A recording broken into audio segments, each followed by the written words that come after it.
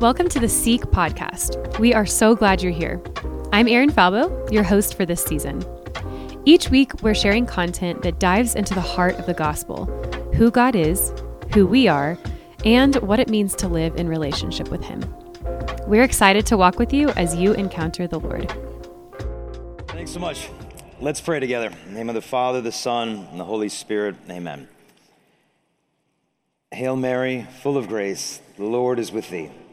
Blessed art thou among women, and blessed is the fruit of thy womb, Jesus.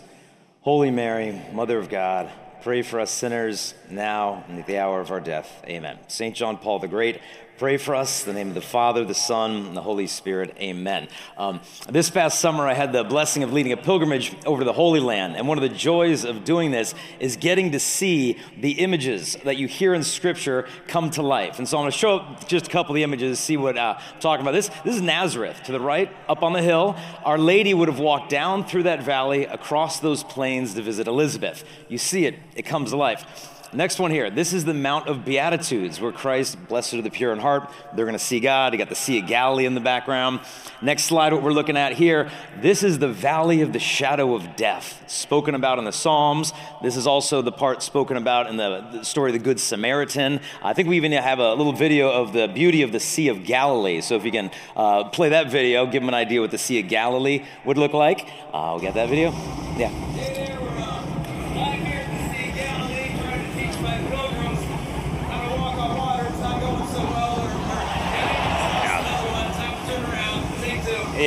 Yeah. So we lost one. It's all good. We had extras. But the next image I want to show you is the one I really want to dwell on. What we're looking at here, this is Caesarea Philippi. This is the place where Christ brought his apostles to tell Peter, you are Peter, on this rock, I'll build my church, the gates of hell will never prevail against it. And I had always learned in theology class that, hey, up in Capernaum was this really big rock. So Jesus went up there, and I thought, it's kind of cool, he's got that visual aid. But there were bigger rocks in Capernaum, like up and around Galilee. Why would he go take a 37-mile hike to get to this rock? This isn't just a rock. This was an active demonic temple that he brought them to. What we're looking at here is the ancient temple of the Greek god Pan. That's the kind of the creepy guy with the goat legs and the goat horns and all that stuff. This is basically his home. What we've got going on at the time of Christ was active demonic. They had animal sacrifice, bestiality, human sacrifice. So Christ brings his apostles there. Which is like, what are you doing? Like, that's like me bringing like focused missionaries to like the red light district in Amsterdam to give them a chastity training. Like, what are you thinking? Well, he shows up at the house of a demon and says, I'm starting a church. I mean, talk about boss move. And for those of you historical buffs, what's interesting, there's an ancient Greek historian who was writing before Christians even showed up in Greece, and said at this time in history, Greek sailors showed up at the shores of Greece saying they had seen a vision out at sea. And they said, we saw a vision. The great god Pan is dead. And it was met with mourning and lamentation among the Greeks. This was decades before a Christian even set foot on Greek soil. They had sensed something had shifted. Something had been overthrown. And at this rock, there were niches in the wall where they'd offer sacrifice. At the top of the rock was an actual temple to the god Pan. And you imagine our Lord standing in front of all of this. And the cave there, you see, the Greeks believed this was the portal to the netherworld. This was the gate of Hades, the gate of hell. And he stands in front of all of this, and he says, you, Peter, are rock. And on this rock, I'll build my church, and the gates of hell will never prevail against it. And what I would propose this morning is for your entire life, you have heard that passage backwards. What you have heard is that hell will never prevail against the gates of the church. It's not what that says. It says the gates of hell will not prevail against the church. What's the distinction? I want you to think about this. Gates are defensive structures. Nobody gets attacked by a gate. I mean, show of hands, like how many of you have ever been attacked by a gate? Okay, that's actually more than I had anticipated, but I'm going to stick with the main point here. You don't get attacked by a gate. You storm the gate. And I say this because, like, I don't know about you, but I'm so tired of this narrative. The church is under attack. The church is under attack. The church, cut it out. Look, I get it. There's going to be battles. Church is under attack. I got invited to speak in Ireland. I started getting messages on social media. If you come here, sorry, they said, if you come here, we're going to boil you in a cauldron. I'm like, man, don't throw shade. I'm Irish, man. You can't do that.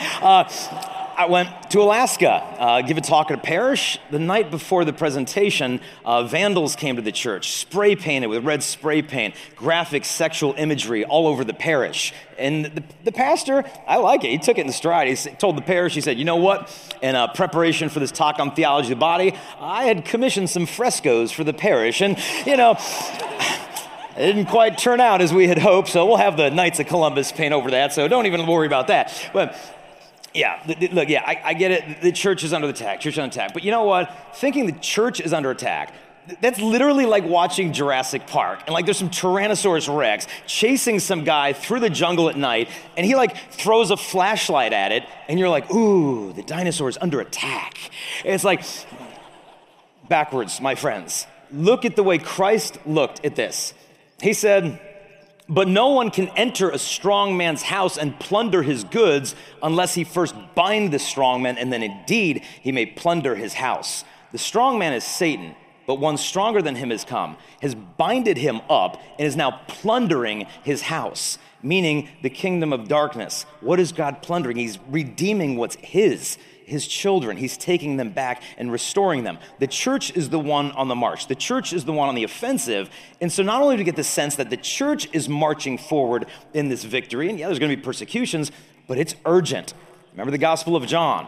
It says, the harvest, behold, it's ripe. It's a poor translation. The Greek does not say the harvest is ripe. When a harvest is ripe, it's golden. The Greek says the harvest is white, lukai.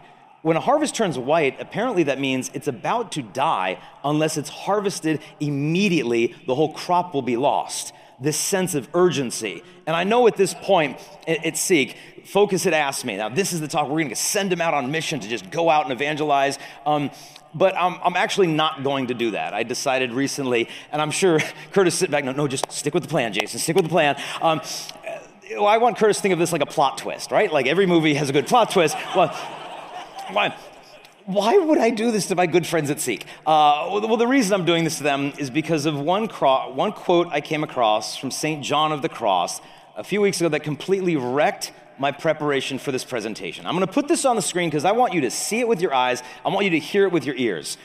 This is what St. John of the Cross said.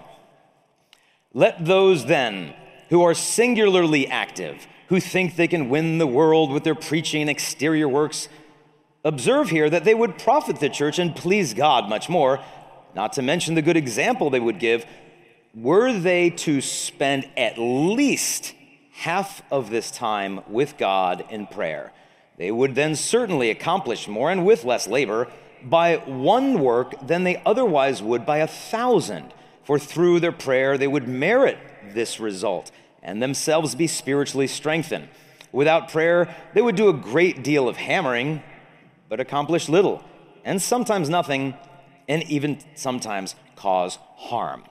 This hits home for me, because sometimes they'll say to God, like, God, this year, I want to speak to 1 million people. And they'll say, okay, like, would you like to fast for 1 million people? And I'm like fasting makes me hungry. Like, can I have like maybe a microphone and a sandwich in the green room? No. In fact, I remember one priest, he said this, hyperactivity in the apostolic life is a sign of spiritual laziness. I want to run that by again. Hyperactivity in the apostolic or the ministry life is actually a sign of spiritual laziness. Like, what do you mean? I thought that's what you're supposed to do. Well, it is what we do. Why laziness? It's because the heavy lifting is done in the interior life. And this is modeled to us by St. John Paul the Great. And I know he passed away, but while some of you were as young as preschool, didn't get a chance to know this guy. This man, for one, he had a staggering intellect. He delivered his first homily as Pope in 11 different languages. His secretary confirmed he had the gift of split concentration, meaning he could read a dense book of theology while someone else was reading to him aloud a book in philosophy, and he would absorb both sources simultaneously. He could write papal speeches while someone else was teaching him a foreign language, and he would absorb both sources. Now, what some people don't know in the church is that I, too, am developing this gift of split concentration. I can actually watch like an NBA basketball game while my wife is explaining to me the schedule for the kids for the next day, and I can kind of like resorb like both sources simultaneously. And like, you laugh, but like she'll quiz me. She'll like, what did I just say? I'm like, you just said that like LeBron is like 2 rebounds away from getting a triple-double. She's like, that's not what I said. I'm like, well, that's why we practice these things, okay? Like but legit. But JP too, he had this gift, but he was so down to earth. Soon after becoming Pope, he was walking through the Vatican gardens, and there was a landscaper there who he hadn't met yet. And the guy's out there like fixing sprinklers or pulling up weeds. His hands were filthy with mud and dirt. And John Paul I haven't met you before, walks up to him, and the guy can't shake the Pope's hands. His hands are full of mud. John Paul grabs him by the wrist, pulls his muddy hands, smears them on his white papal cassock, and says, don't worry, now that I'm the Pope, I don't have to do my laundry anymore. It's like, I like this guy, right? Like, he had like this magnetism about him. And I've lost count of how many people I've spoken to who said, oh yeah, like I came to town when John Paul was there, and I brought my uncle who's like atheist, fell away from the church, agnostic, whatever. And Pope's coming in, and my uncle's like, I don't get the big deal. He's just some man. The Pope goes by in the Pope mobile. Next thing, looks down, his uncle's on the ground on his knees just crying in a moment of conversion. And it is inspirational as that is, I don't know how practical it is for us. I mean, the only way that I could get one of you to fall to your knees in crying if I drove by you would be if I physically hit you with my car. I mean, that's the only way that's going to take place. But what can we gain from him? Well, I think of his magnetism. The word magnet. You remember that like 5th grade science experiment you did where you take like a steel nail, you touch it to staples, nothing happens. Then you pull the nail away, and then you rub a strong magnet on it, you magnetize the steel, bring it back to the staples, and they cling to it. To me, that was an image of John Paul. He had lived such a deep interior life with Christ, the beauty to which we're all drawn, that when he goes out of prayer and into the world, we're immediately drawn to the beauty we see in him. Look at what he said. He said, in order to do in your church, also in the field of the new evangelization that's urgently needed, we must first learn to be, that is to stay with you in your sweet company and adoration. Because were we to disregard the Eucharist, how could we overcome our own deficiency? Mother Teresa lived this. In fact, she told her sisters, you need to pray a holy hour every single day. Some of the sisters approached her and said, Mother, with all the needs of the poor here in Calcutta, we don't quite have time for the whole holy hour. And she said, I understand. If you don't have time for 1 holy hour, I want you to do 2 holy hours instead. And she doubled their time if they didn't think they had time for prayer. Because as I see it, the most important field of evangelization that God has entrusted to you is your own soul. He's so much more interested in our conversion than in using us to convert other people. In fact, I read a priest just like 2 weeks ago. He said, be careful not to confuse enthusiasm for a virtue with the acquisition of that virtue. Meaning, I can stand up here all day and talk to you about faith that can move mountains, but do I really, on a daily basis, know how to surrender to the providence of God the smallest things in my own life that are beyond my control? I can stand up here and wax eloquent about redemptive suffering, but then I get a splinter and I'm questioning the existence of God. And I'm like, God, if you're all powerful, how come I'm not getting what I want? I don't understand. And I could talk about chastity all day. But honestly, how well have I mastered the movements of my own heart? And so John Paul draws us into this interior life. And he's not drawing us into passivity, not at all. This was not a passive man. This guy brought the gospel to 129 countries. Do the math. That means he traveled the distance from here to the moon 3 times. They used to joke in the Vatican. They said, yeah, what's the difference between God and Pope John Paul II? God is in all places, but the Pope has already been there. So this guy was not passive. But he knew when he would go on these trips that there was a primacy of listening above speaking. A perfect example, a summer's night in Paris in 1980. He shows up at a stadium with 50,000 young people. It filled the capacity. 35,000 more teens outside just wanting to listen to him. And instead of lecturing them, He gave them 3 hours to ask him whatever questions they want. And he just sat up there and listened to the young people saying, what you have to say to me is more important than what I have to say to you. And you'd answer their questions. But in the middle of this, some teenager, unscripted, gets into line. And he gets to the microphone and he starts questioning John Paul about his belief in God. He was doing it respectfully but very pointedly, and it was not planned. The MC took control of the situation and moved on to the other questions. John Paul had no opportunity to answer the boy. The Holy Father went back to Rome and he kept thinking about this young man he was so troubled his question wasn't answered. So John Paul reaches out to Cardinal Francois Marty, who was the Cardinal Archbishop of Paris at the time, who hosted the event. And he asked Cardinal Marty, would you please find the boy? I'm sure Cardinal Marty's like, there's 85,000 teenagers and you want me to find the boy. But when John Paul asks you to find the boy, you find the boy. And so he starts asking around, do you know what parish that kid was with? What church brought that? And they found the boy.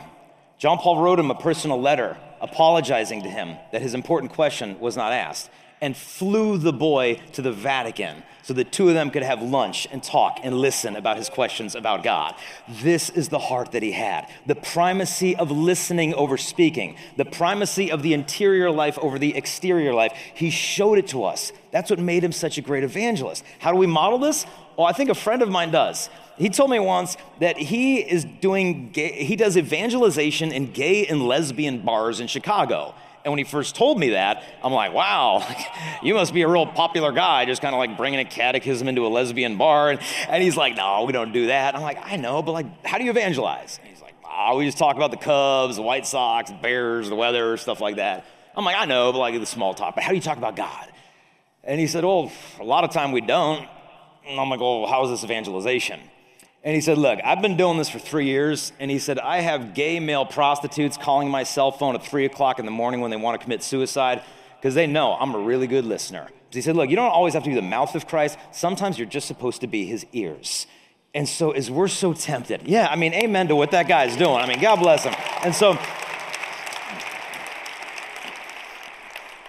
but when we do this, when we take this right approach, of being before doing, of listening, and we're just in the zone where God wants us to be, miracles happen. And I'll leave with you the last story from John Paul II. This is one I'd never found before this last summer.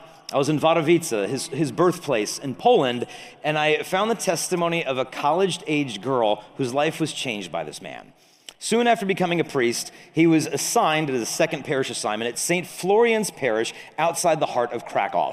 This was a part of town bustling with university students, young families, intellectuals. And I read about this girl, and she was coming home from class, and this is what happened to her. She said, I was coming back from class on a hot afternoon, and I entered St. Florian's Church to rest in the coolness inside. And then I heard a rustle of sheets of paper. I looked back. A priest was sitting in the confessional on the right and reading something under a small lamp. I don't know how it happened that I went. I knew that I needed to go, and I knelt in the confessional. And then there was the confession. Unlike all the ones I've gone to before, something in me broke.